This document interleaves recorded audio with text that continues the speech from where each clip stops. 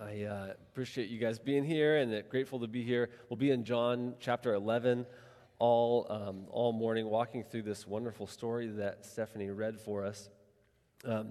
As far as resources to help us with further conversations, because sermons are not a perfect way of dealing with big topics that require a lot of conversation. They're much better with dialogue and study and time and that sort of thing. And because the topic that we're talking about today is sort of a bigger topic, I want to commend to you two things that are easily accessible online. One is this passage of Scripture was preached in New York City by my personal hero, Tim Keller, which you probably hear from a lot from being around at Ambassador, because the sermon that Tim Keller preached the Sunday after 9/11 was on John chapter 11, talking about this passage. And in hearing him, you can just see it on YouTube, reckoning with the destruction and the loss and the who knows why and what happened and what will happen of 9/11, to bring that to bear on John chapter 11 was a very powerful thing, again, that you can access. Another resource that was really helpful for me this morning and for the sermon is Rebecca McLaughlin is, I think she's Oxford, some sort of British educational institution that she taught at and graduated from.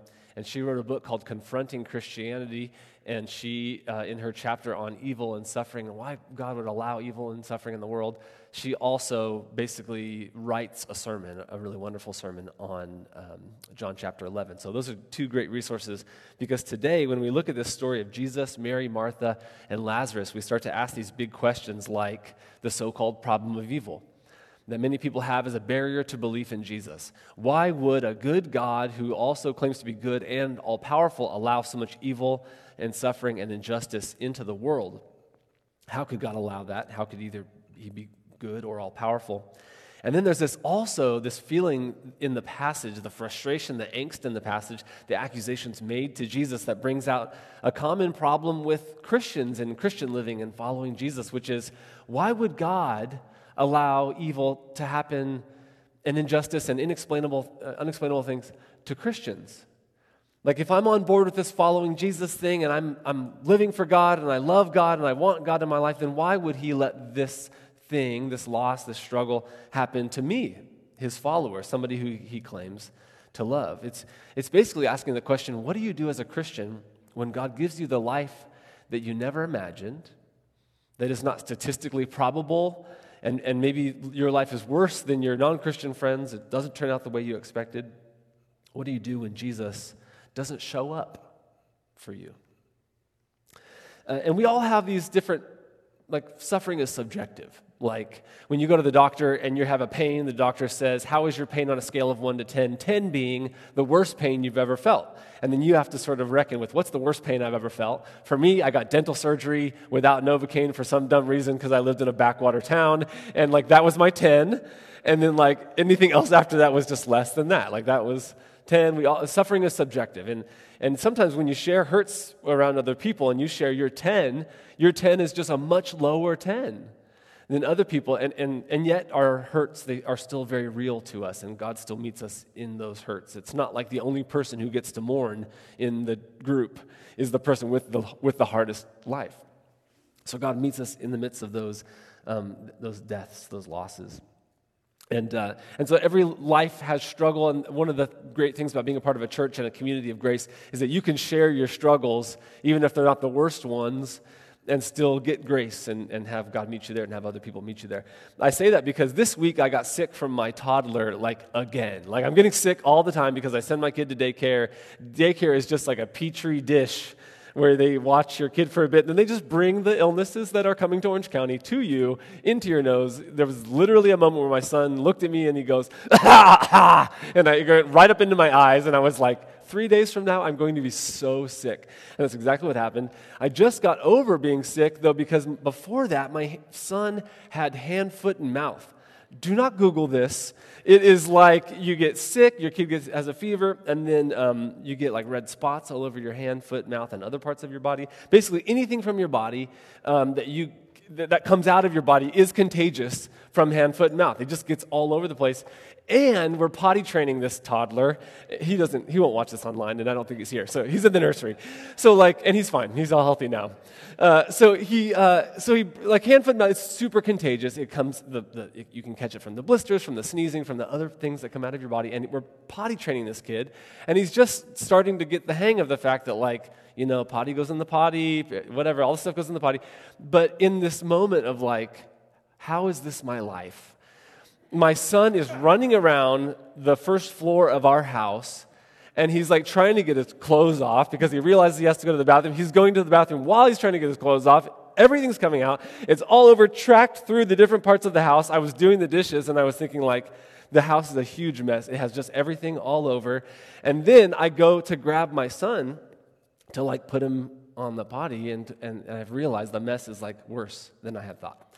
And then when I grab my son by under his armpits, he puts his hands on me to stabilize, and I'm like, oh my gosh, So I grab him up, it's all over here. I stick him into the shower, and you stay there. I turn the water on, it just immediately hits him, and he's like, okay, I understand what's going on here. And then he's starts just like toddlers do whenever the water is hitting them. All of it's just a mess splashing into my eyeballs. And I was whatever. So I run to the sink. I wash my face off. I wash my arms off all the way up to my shoulders. And then I look back at my son, and he's fine. And I realize, there's still a mess in the house. I need to go clean up. So I walk outside of the bathroom door to see the rest of the house. And then my dog, full-size standard poodle, is just walking around licking all of the stuff on the ground. And then I was ah! So I grab the dog, I throw him outside, I put the hose in his mouth, all over his face. You are not sniffing anything for the rest of your life with that mouth. I wash off his paws. I realize my son's still in the shower. I got to go clean him up. I run in the shower. Of course, every time running through the house is like this because you got to avoid all the stuff on the ground. I take care of my son, take care of the dog. Hannah comes down with our newborn baby and is what is going on down here? And I was how is this my life? Okay. So anyways, that was 2 weeks ago. This week, trials happen in life. They're a guarantee, I think, especially if you have kids. There's other things in life that are trials, though, because the more attached to things you are in life, the more you love something, the more connected you are to something, the deeper that hurt goes. When you lose someone you love, or when someone disappoints you, or when in this phase of life, the stuff that my wife and I are doing are just it's so different than the phase of life you have before, where all you do as a married couple is drink coffee, read books, and hang out with your sophisticated friends. And now, otherwise, you're just on your hands and knees, wiping up the floor. And you just go, how is this my life now? The more attached, the more love, the more connected we are, the deeper those hurts go. Any relationship, the deeper that relationship is, if it's severed, if it's a loss, then you see the pain going even more deep. And so it begs questions of Christians and people who are not sure where they stand with God, which is, what meaning is there in life through pain and suffering? The unexpected sufferings, the sudden losses, the inexplicable suffering that happens globally and then citywide and even in our own lives. So we have to ask the question, what does it look like to suffer with God? What does it look like in a Christian perspective? What does it look like for us to suffer without God? Are there other ways to think that help us with suffering? It's just asking the question, should I leave God when things get hard? Should I stick with Jesus when things get hard? Are there resources there? And then are there other perspectives, other religions even that can help us? And like I said, non-Christians, Christians, we all sort of ask that question. Is there purpose? Is there a larger purpose in my life that I could hold on to that would get me through loss? Is there justice in the world that would make me think things will be made right? And is there a design that tells me this is the way it ought to be? And it almost validates my feelings when I say this is not the way life ought to be. Richard Dawkins, famous atheist, scholar, author, he writes this in response to that question of meaning, purpose, justice, and design. He says, in a universe of electrons and selfish genes, blind physical forces and genetic replication, some people are going to get hurt, and other people are just going to get lucky, and you won't find any rhyme or reason in it, nor any justice. The universe that we observe has precisely the properties we should expect if there is at bottom, no design, no purpose, no evil, no good, and nothing but pitiless indifference. So we have to ask the question, if there is no God, what do we do with our heart's longing for meaning? If there is a God, where is he in the midst of our suffering? So let's talk first about suffering without God, then suffering in other perspectives, and then suffering with Jesus. For some, removing God from the equation is a balm, it feels like a help in the midst of inexplicable suffering. It's almost something like this. Let's get rid of the idea of a God that cares for you or can save you and make the meaning that you can find for yourself on your own. There is no God out there to be a solution. Like Stephen Hawking, scientist, says that the brain is a computer that stops working when its components fail. He says, there is no heaven or afterlife for broken down computers. This is a fairy tale story for people who are afraid of the dark.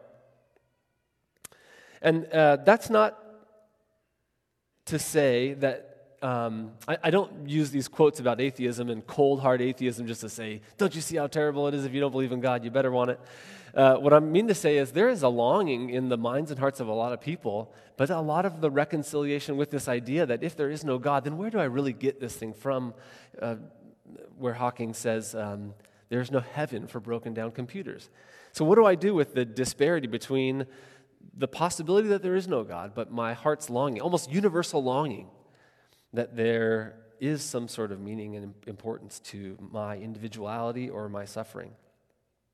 So I don't mean to say that non-belief in God means there's no meaning in your life, because there's a couple of responses that people give. Like humanism is an idea that says, let's be progressive, let's be forward-thinking, let's all make the world a better place, love each other, and be good without God. In fact, other people would say belief in God is actually a barrier to humanism and progress, because we need to abandon our belief that God has ideas about what should be believed and what shouldn't be believed and what ought to be lived and what shouldn't be lived. And let's move on from that so that we're not constantly excluding people. And without too much detail, because I said the sermon's not a perfect place to do this, I want to just have us remember back when we were like in middle school, high school, when you were like going through a growth spurt, and you were constantly like raiding your parents' pantry and fridge for something. Have you ever been so hungry, but you don't know why you're still hungry, and you're just opening the fridge hoping that the next time you open it, there's something better inside the fridge? Have you ever had that? Or like when you're young, you're just growing, you're like, I just can't get enough calories in my life, and so you're just eating the most random stuff from the back of the closet, or back of the pantry. And of course, when you're younger, and your parents are the ones supplying the food, it has less meaning to you when you just drink like 3 root beers, because that's just what you wanted, right? You're borrowing from your parents' income, from your parents' pantry, and you're just filling yourself with something that you need. And that's how I feel when I hear about humanism and just sort of our culture's general desire to have meaning, to say you don't need to believe in God, but let's all be moral, let's all treat each other well because we all agree on what's moral and right, which is not true. There's not a lot of agreement on this, and certainly that's probably part of why our culture is so divided. But we are in a time in our culture where we're getting over our Christian past. As a culture, we're looking to deny and like reject parts of Christianity, and most importantly, the ways that Christianity has negatively influenced in people's minds, our culture. But we're still borrowing from that pantry for a lot of the meaning. And I bring that up to say, be careful. If you want to live life without God, or you feel like God is a barrier to progress or moral living, be careful that you don't, in our time and in our cultural moment, borrow from all the Christian stuff that has influenced your life. Because in the end, we do live in a funny time where there's a lot of Christian ideas about justice for the poor, individuality, individual rights. Those are all things that have come through Jesus, through culture, through time, into America, post-modern West, whatever. Be careful that if you want to live life with God, you do not say, for instance, that the universe has a plan for your life, or that the universe gave you this trial and then the universe loves you. I think it is important to not reach out for something so personally constructed, something that is so wish fulfillment, so expecting that the little chemicals that are firing off on some distant star somehow know you and love you. Like, don't grasp for that. I guess what I'm also saying is don't settle for that, because either it is true that at bottom there is no purpose, no good, no evil, just pitiless indifference, or a possibility of something else. I want to warn us against creating some sort of mythical universe that somehow knows us because we just don't see it. It's almost a figment of our wish fulfillment. I want God not to exist, and yet I want all the things from the Christian ethic to still exist, and it just doesn't connect. So that's what it might look like for us to try and have meaning through suffering without God. And there are other perspectives out there. For instance, I was playing golf the other day. You know, I love as a pastor when someone's like, Pastor, I want to get a lot of time with you. Also, I have a tea time on Thursday. And it's like, yes, I think you need some pastoral counseling. So I went golfing with my buddy, and he's got some other friends that are unchurched folks that were with us in this foursome playing golf. And I sit down just right when the round, like pre-round hangout, and the guy says, "Oh, you're a pastor." "Oh, okay, I didn't know that guy goes to church." "Oh, interesting. Okay, so you're my buddy's pastor. What do you think?" And it was great because he just goes like, "Oh, I used to be in this other religion. Now I'm an agnostic, but I'm a free agent." This is what he says. "Listen, I'm a free agent. You give me your best argument that you can for Jesus, and I'll give it a shot. Like I don't have any dog in this fight. Like I'm open to anything." And of course, I was just like, "You're really putting me on the spot here. I should have a better answer." I said something like I always say, which is like Christianity doesn't provide a watertight argument, but a watertight person, and you should look into Jesus and see what happens of that. Anyways, so, but of course that was much more eloquent because I had time to think about it before I told you about it. And so I choked through some random thing, and then we just started a good round where I played golf really well, which was really fun. And but it was interesting that in that conversation he said something I hear a lot, which is, I'm entertaining Buddhism, and I just am interested, and I like what's going on from it. And it reminded me of this quote from Jonathan Haidt, who's a secular Jewish scholar and journalist, and he wrote a book called The Happiness Hypothesis from his sort of secular Jewish perspective. And it reminded me of this quote I want to read you about the happiness hypothesis, how to be happy. He says, "When I began writing this book, I thought that Buddha would be a strong contender for the best psychologist of the last 3,000 years award. To me, my diagnosis of the futility of striving felt so right. His promise of tranquility so alluring. But in doing research for the book, I began to think that Buddhism might be based on an overreaction, perhaps even an error." And without going into too much detail on defining Buddhism, it's important that we know that at the core of Buddhism is sort of this story about a king who wants to keep a prince in the kingdom and make sure that he doesn't leave, and so he shelters the prince, and then the prince says, "I want to strive out to discover the world." And so he allows the prince to leave the castle into the rest of the city, but the king tells the citizens of the city to hide all of the poor, hide all of the dying, hide all of the sick, so that the prince doesn't get scared of what's really going on in the rest of the kingdom and want to leave. And so he shelters it, but as the prince leaves on his chariot, riding around the kingdom, everything is set to be perfect, he sees one person who's old, and that's where the prince finds out that people get old. And then he sees on another trip around the kingdom, he sees one person with disease, and he learns that people die. He sees one person who's poor and learns of poor. And so at the core of Buddhism is this sort of myth that the prince leaves the kingdom searching for enlightenment, and the Buddha tells this prince that all of life is suffering, and the only way to break the hold of suffering is to break the ties of attachment that bind us to life.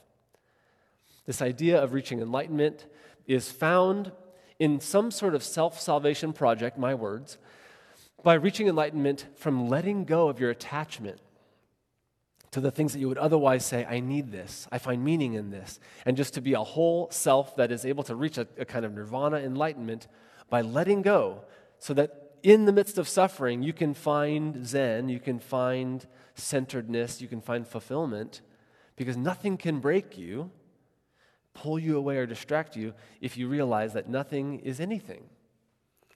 So it's a solution to suffering. In fact, the whole religion is based around sort of this problem of evil that I will grant you is made more difficult when God, the Christian God, claims to be loving, claims to know you, claims to weep after you're hurt, and claims to be powerful over that suffering. So the solution is detach. So now we sort of, let's call a long halftime on this sermon, and let's finish our time just talking about what does it look like for us to go through suffering and help other people through suffering with Jesus. Jesus doesn't arrive for these people who know him and love him. Earlier in John chapter 8, Mary sat at Jesus' feet while Martha was serving him. So Mary and Martha, they know Jesus. They follow Jesus. They see him as the Messiah. In John chapter 11, Mary and Martha's brother Lazarus is sick. And so they do what any follower of Jesus would do. Call on their miracle, healing, give sight to the blind friend to come help.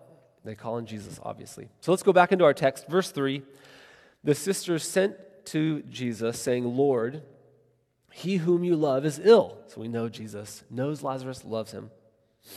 But when Jesus heard it, he said, this illness does not lead to death. It's for the glory of God, so that the Son of God may be glorified through it. So he's sort of tipping his cards a little bit to say there's a plan. Verse 5, now Jesus loved Martha and her sister and Lazarus. So, verse 6, when he heard that Lazarus was ill, he stayed 2 days longer in the place where he was. Jesus loves them. He claims to be the Son of God, and yet he stays. Jesus did not show up. He did not come. This is justifiable. I actually think it gives us great credence to pray really honest prayers when we're disappointed and frustrated with God, because these people who say, we know you're the Messiah, we've been with you, we've seen you, we've heard you, we've lived life with you, and yet why? And at different times in the story, Mary and Martha both go out to Jesus and say the same thing. If you had been here, he would not be dead. There's a mystery, but it's not just a pleasant Christian. Who knows? God's always working in mysterious ways because they're attached to their brother. And in the ancient Near East, the women in Lazarus' life would be dependent on Lazarus. So it's not just they loved Lazarus, it's that they're saying, how are we going to live as two women in this time without this man to be the supporter for us? So it's a livelihood as well as their loved one. It reminds me that C.S. Lewis, in A Grief Observed, in writing about the loss of his wife, he says this, not that I am, I think, in much danger of ceasing to believe in God. The real danger is of coming to believe such dreadful things about him. The conclusion I dread is not, so there is no God after all, but so this is what God is really like. Deceive yourself no longer. Lewis is saying, I'm not at risk of suddenly believing that God logically doesn't exist, but believing such dreadful things. Is this the kind of God who loves me and claims to know me and claims to care about me? That's the risk. And at times I think we have to recognize that belief in the biblical God does create a different kind of heartache than a person who might be very detached from hope, very detached from claiming that there is a meaning to life. Because I think there's a kind of person who doesn't know God, doesn't claim to know God, that might live with a certain kind of mystery in the midst of suffering, make up their own meaning, and that might be a balm for them. But I don't think we can escape it when we're Christians. We can't just easily wiggle our way out of the fact that, like, I'm really hurting, I'm really confused, or I'm really angry about it. Because I think having a God who loves us and knows us and can do something about evil can even create that angst in a deeper level. Why? Because separate from a Buddhist perspective, we are more attached into the world that we live in. Like when we see injustice in our city, we're more attached to the lives that affects. We're entering in with a God who enters in, and so it can create more heartache, more pain and more anger, more yelling, more political fights maybe, more showing up to City Hall and saying this is not right, or more even fighting over ideas because there's lives that are represented by them. It's not just our postmodern relativistic way of saying, like, everyone has their own truth. Because you're fighting for a thing that you say, this is what goodness should look like. And so I just want to recognize that, like, there might be other ideas out there that you could believe that might make you a more easygoing person, might make you more agreeable sometimes. And while I'm certainly not advocating for a kind of culture war that Christians propagate, I'm just saying that there's things out there worth fighting There's things to claim as a Christian, and it hurts deeper because of our attachment. That's what C.S. Lewis is saying. So what happens when Jesus arrives? Verse 17. Now Jesus came. He found that Lazarus has already been in the tomb for days. So when Martha heard that Jesus was coming, he went to meet him. But Mary remained seated in the house. Martha said to Jesus, Lord, if you had been here, my brother would not have died. But even now, I know that whatever you ask from God, God will give you.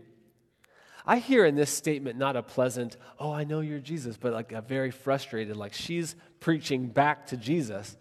Like, we know who you are, so be who you are.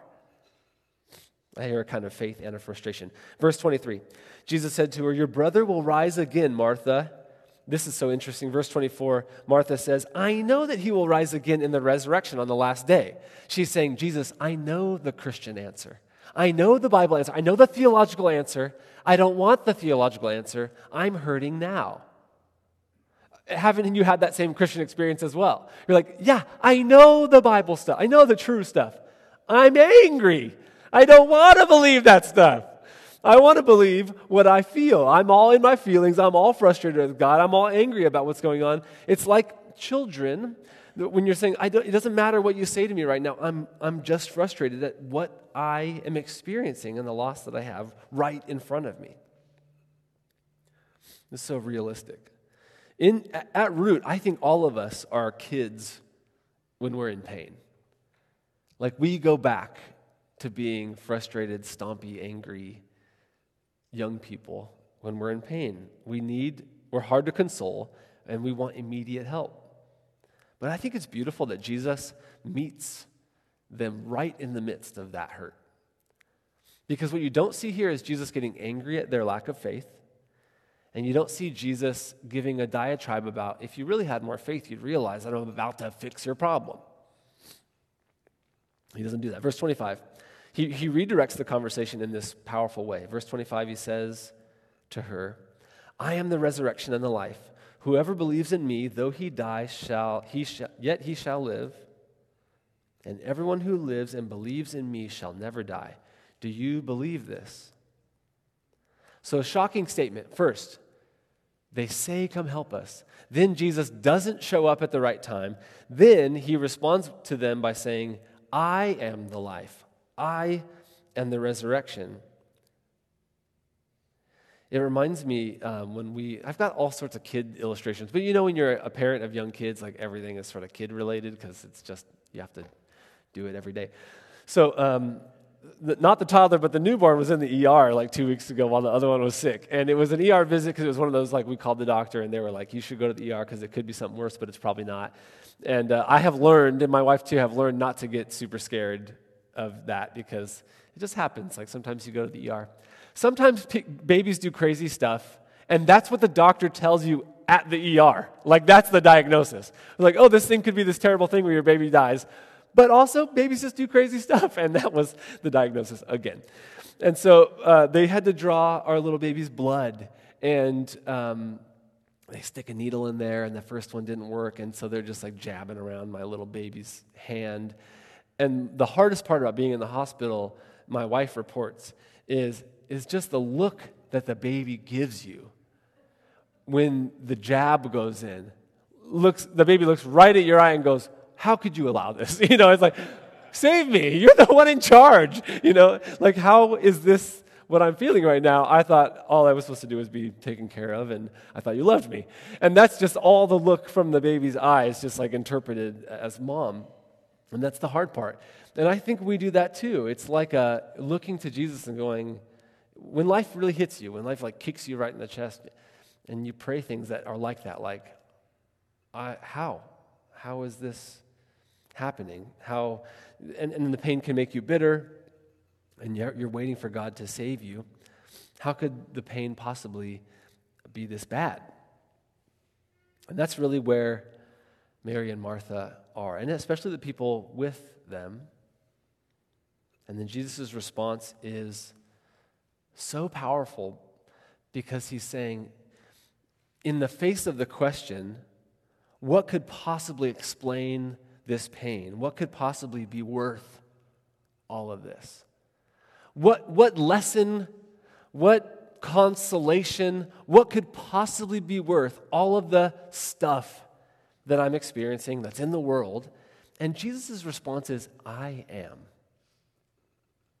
And if you don't believe in Jesus, that might seem like an egotistical thing to say, or it might seem like it's just not enough to explain it.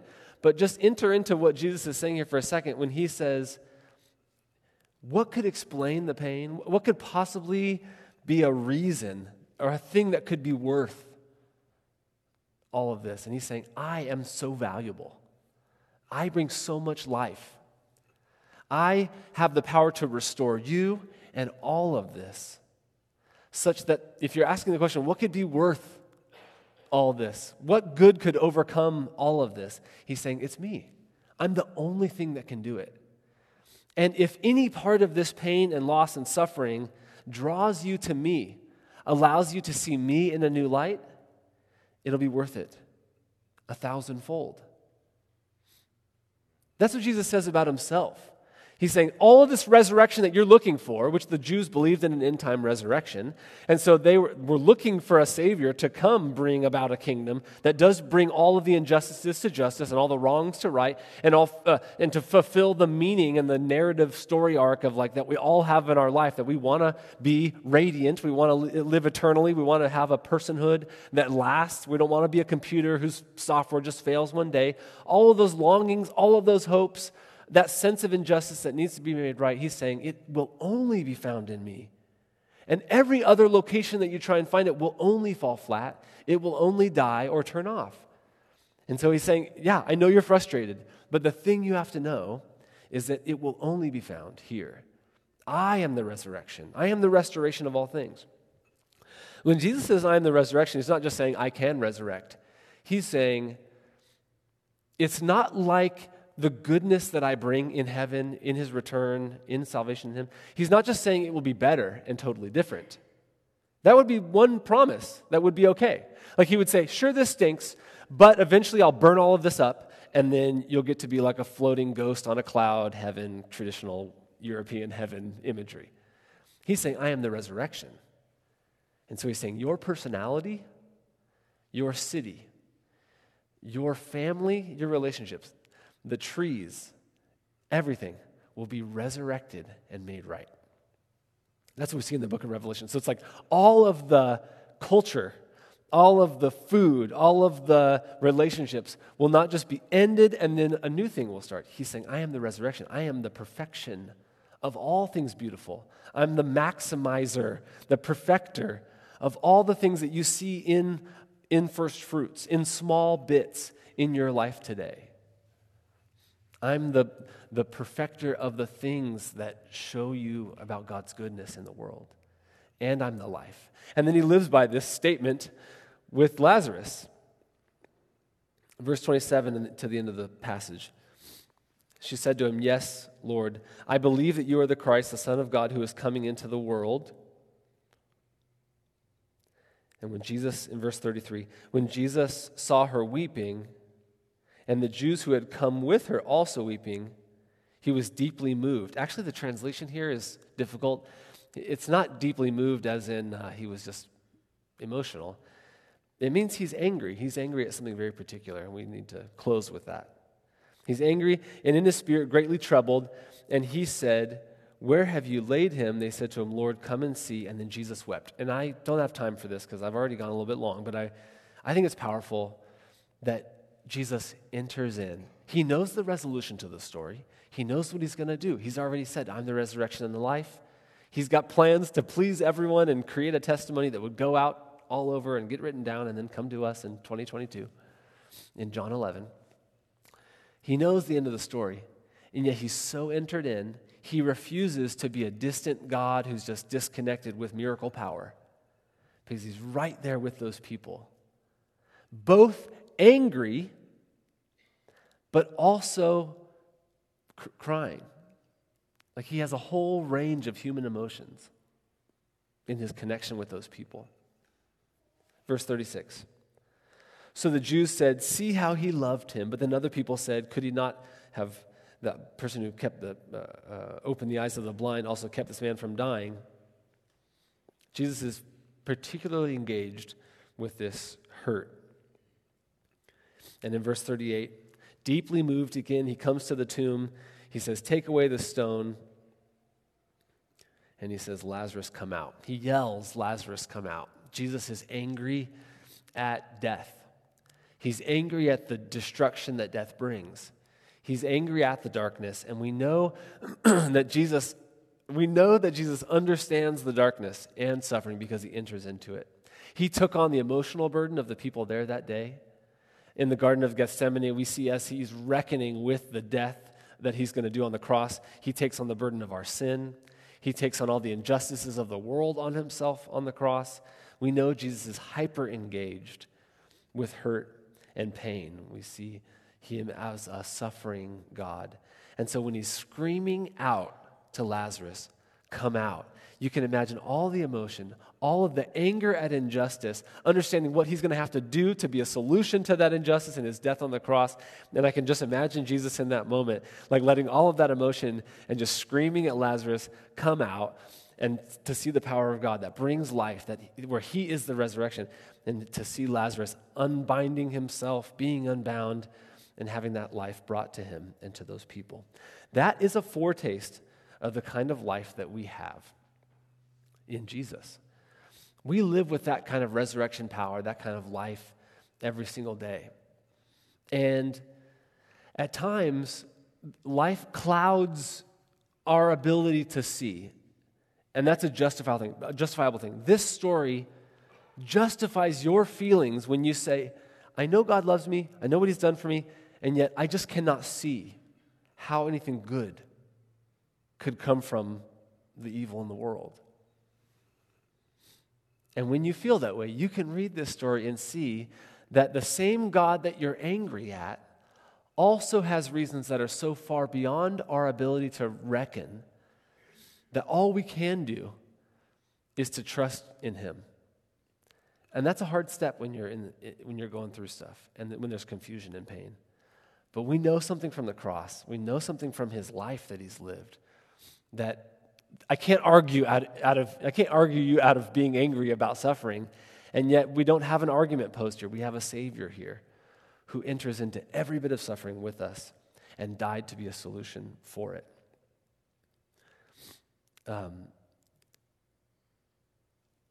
Final thought.